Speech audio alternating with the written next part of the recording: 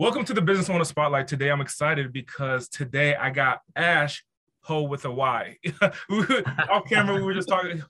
Tell me how the exact way to pronounce it. So the exact way is Hoey.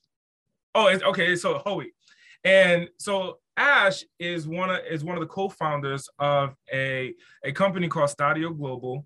And Ash's background, man, he and his partner Martin have exited businesses in the tens of millions of dollars. And today he's going to break down on his new project, Stadio Global, and how you can get involved. Welcome to the podcast today.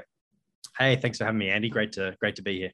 Likewise, Ash, man. So as I broke down your bio, it really intrigued me about the NFT. And that's been like the hottest thing. And so for the listeners who are listening, can you break down, before we go into Stadio Global, what you're doing and how you've exited businesses and your successes, can you go with me and share with me, like, what is an NFT and why is it making so much waves in the marketplace today? Yeah, no, absolutely. So look, there's a lot of excitement at the moment, and obviously NFTs are a pretty big buzz, especially in the technology and the blockchain space. To answer your question, and anyone sort of getting into the space now, to understand an NFT, which stands for non-fungible token. So fungibility means, can something be altered or changed? So non-fungibility means that it's fixed, it's finite, it can't be changed. Now, a non-fungible token can be an asset that represents some form of smart contract. So in the traditional, contract sense, you would have a document that might set out some rules or guidelines or things that need to be acted upon. With a smart contract,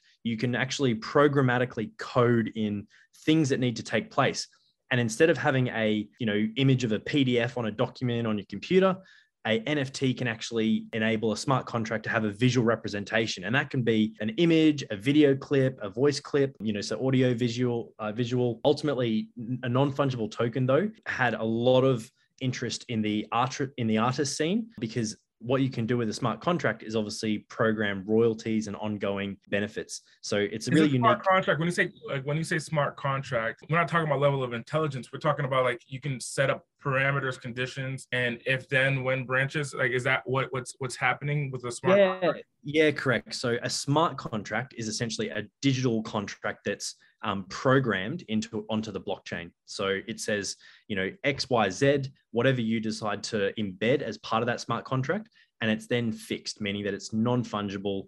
If it's represented by an NFT, it means it's fixed, it's finite, it's immutable, it can't be deleted. The rules of that contract.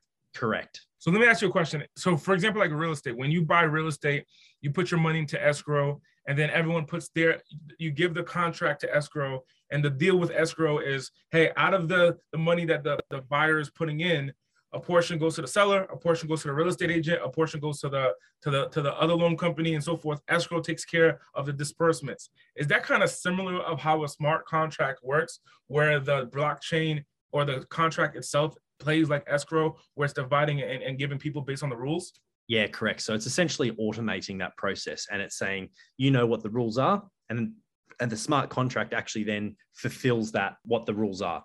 So, and then for the smart contract, you can obviously hold a token that represents ownership over it. And that's what the NFT kind of comes into play. So instead of having a physical piece of paper that can be, torn up, it can be lost, it can be burnt, it can be affected by the natural weather elements, a non-fungible token could actually represent a smart contract, which is the property land title. And that's where it sits on the blockchain, and it's obviously secure. It's proof of ownership. And obviously if it sits in your private wallet, that's how you know that this person owns that piece of land, which is what the NFT might represent. So instead of having a physical piece of paper, for example. So before we go into your system, so really what's happening, for example, like when I see people put up a monkey on their social media profile, that monkey or that image, is that essentially that image representing the smart contract? Yeah, it is completely different. In a very simplistic sense, the monkey image is representing a smart contract which says this wallet address, so the owner of that wallet address, they own this asset, and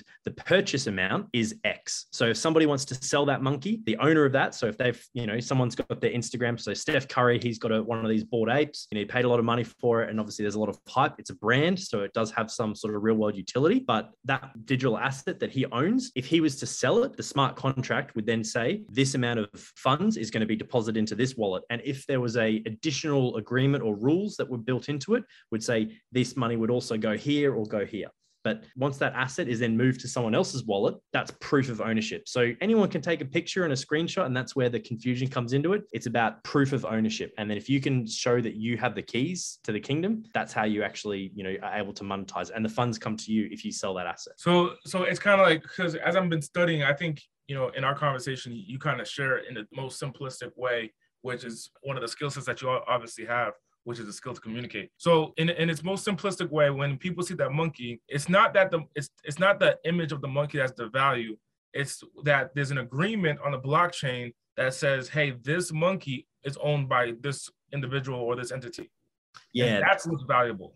Yeah, correct. The value is the proof of ownership, right? Because like you said, you could take a screenshot of, something digitally. And that's why, it's fun to, have a bit of a laugh about it. Like I could take a screenshot on YouTube of LeBron James doing a dunk and then someone trying to sell that. The actual ownership sits within the smart contract, and that's represented by the NFT, and you can have that visual. So the value is obviously part to do with the ownership, but of course, the other part of the value is what's someone willing to pay for it. That then is the question around brand value. So a Bored Ape, there's a certain brand value associated with that because they've managed to get to a certain scale and a size of what they've done. They've now got partnerships with Adidas, they've got partnerships with Nike, they're starting to build a bit of a metaverse, system around it. So there's real world utility. And by holding one of those Bored Apes in the form of an NFT, if you were to get access to some of their exclusive events for only Bored Ape holders, you're going to have to log in through your digital wallet. And if that wallet doesn't actually own a Bored Ape, you're not going to get access. So that's where the proof of ownership comes in, because you can actually electronically verify if somebody is an owner of one of these NFTs. Understood. So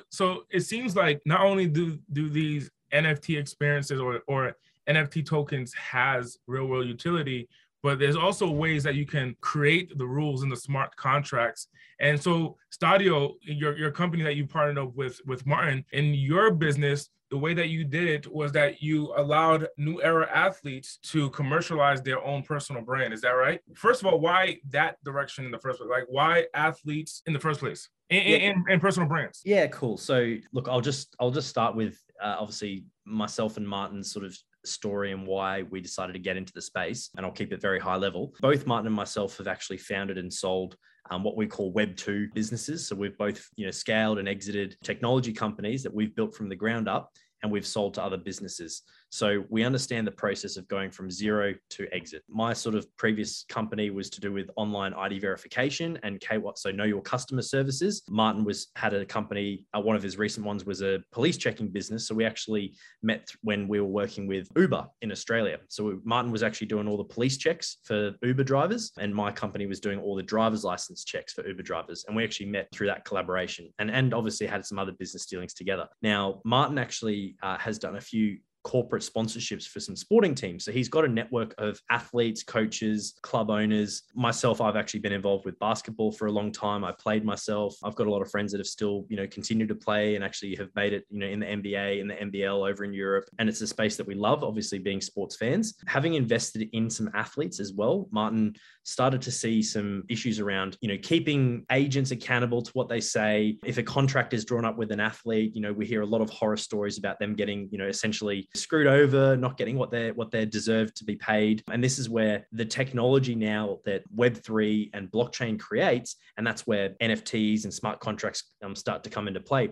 We've talked to a number of athletes around how are you looking to monetize your personal brand? And, you've only got a limited window to monetize yourself while you're actually playing. But what about, after you stop playing? And, if you get injured, where are you going to get your sort of income from after, the game is done?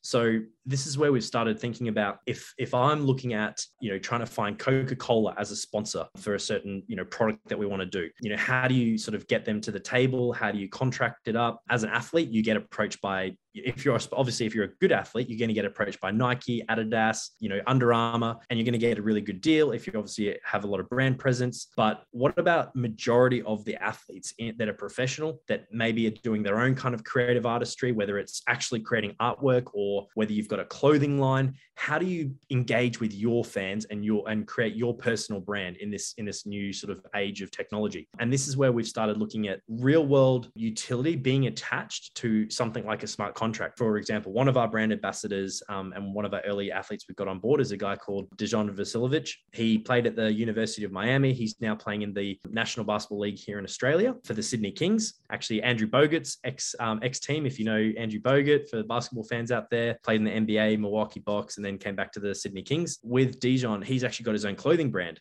So any fan that wants to purchase one of Dejan's NFTs, if you're a holder of that NFT, you can actually unlock discount opportunities for purchasing his clothing brand. So that's like one example. Like his personal clothing. Like it's not like the NBA or the NFL or anything. It's what he wants to personally put out. Correct. Yeah, absolutely. So we're giving them a platform to express themselves and actually engage fans in a new and more intimate way. So, for example, like many personal brands that are in the athlete space, they got to go work with someone else. So they got to go work with Nike, work with Adidas, because they have the platform to be able to distribute it and so forth.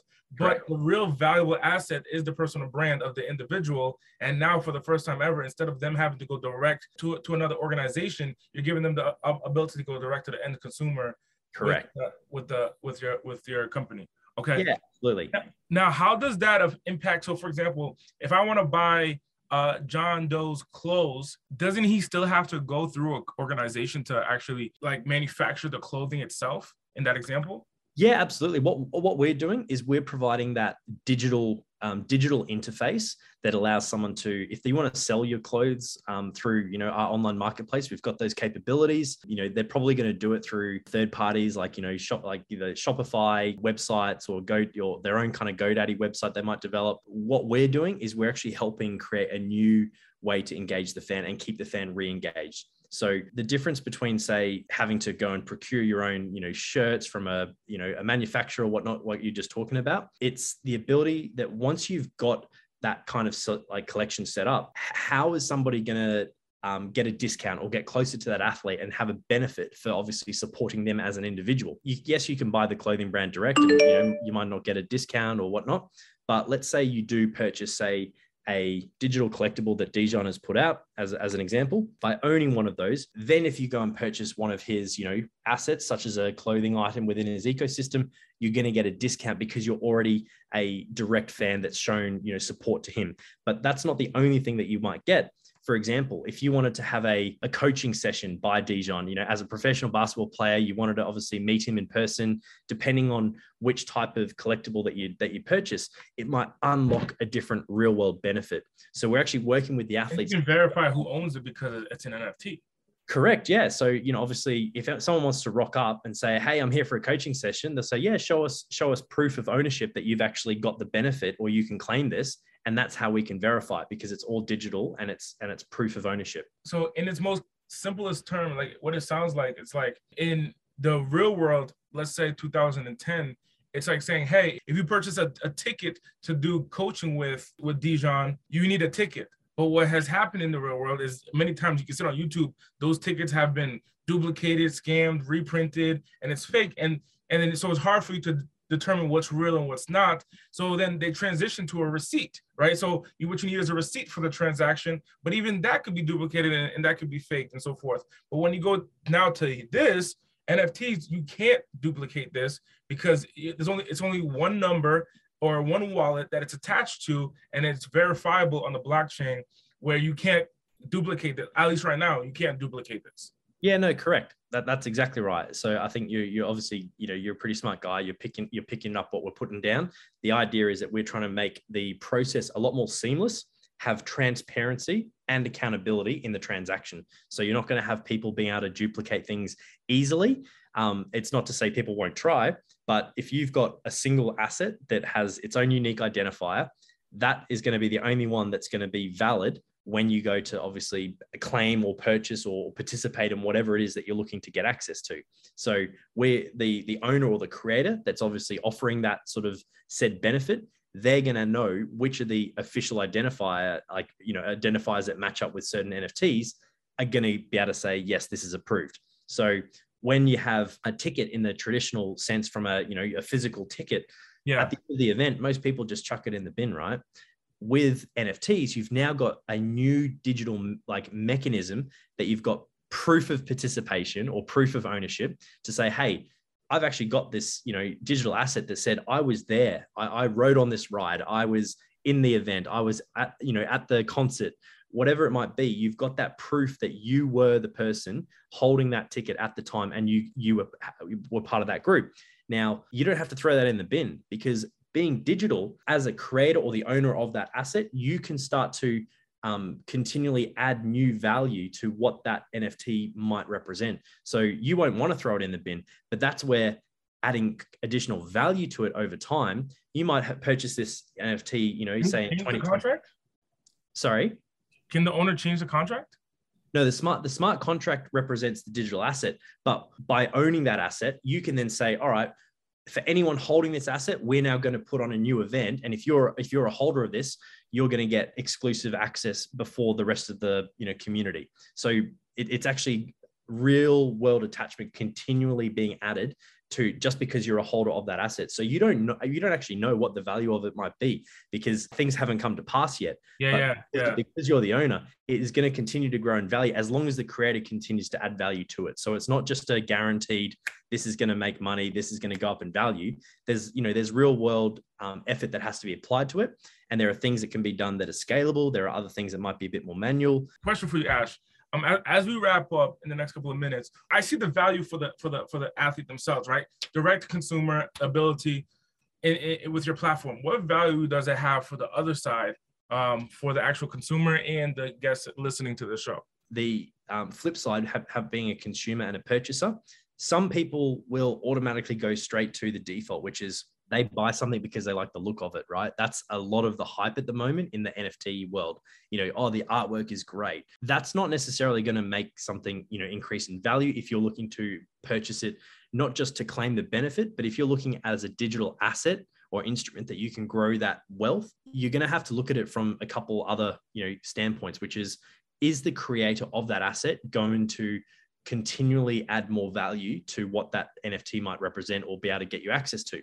I would be looking at that kind of stuff from an investor. So it's not guaranteed that if what you purchase it for, you can then resell it for, because just, you know, remember very simple principles. And this is not a new concept, but if you put something on the market, you've got to have the demand side as well. If you don't, like, you can say, I want to sell this for X amount of money, but it's what someone is willing to purchase it for. That's what you have to obviously understand from the investor standpoint.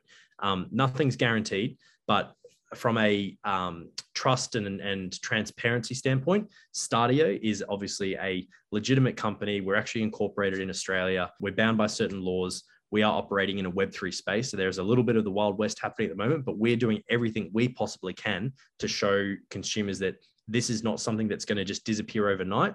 We're here to, you know, we're here for the long term. We're here for the right reasons. We're here to support athletes. And obviously the more athletes that start to join our ecosystem and start to put out their own assets, it's going to start creating network effects, and people are going to start re-engaging. And then obviously being part of the ecosystem, you might not just be investing in one athlete. You might see a whole bunch of athletes. You might find a team that you want to invest in. And it's a new way to actually get closer to the athletes that you haven't traditionally been able to get access to. How can whether it's athletes or even purchasers learn more about Startio? Yeah, look, obviously we'd recommend heading to startio.global. So that's the URL. So not startio.com, not startioglobal.com. It's startio.global. And obviously follow us on social. So Startio HQ is most of our social tags or usernames. And obviously feel free to, you know, hit myself or Martin up on, you know, Twitter or Instagram. But play@startio.global is also our email. So we're very contactable. My man, Ash, thank you so much for being on the episode, man. I think this deserves a part 2 in the future, man, to learn more about the exits that you and Martin have done, and even having Martin be a part of this, man. Thank you so much for joining us today. No, thanks so much for having me. Cheers, Andy.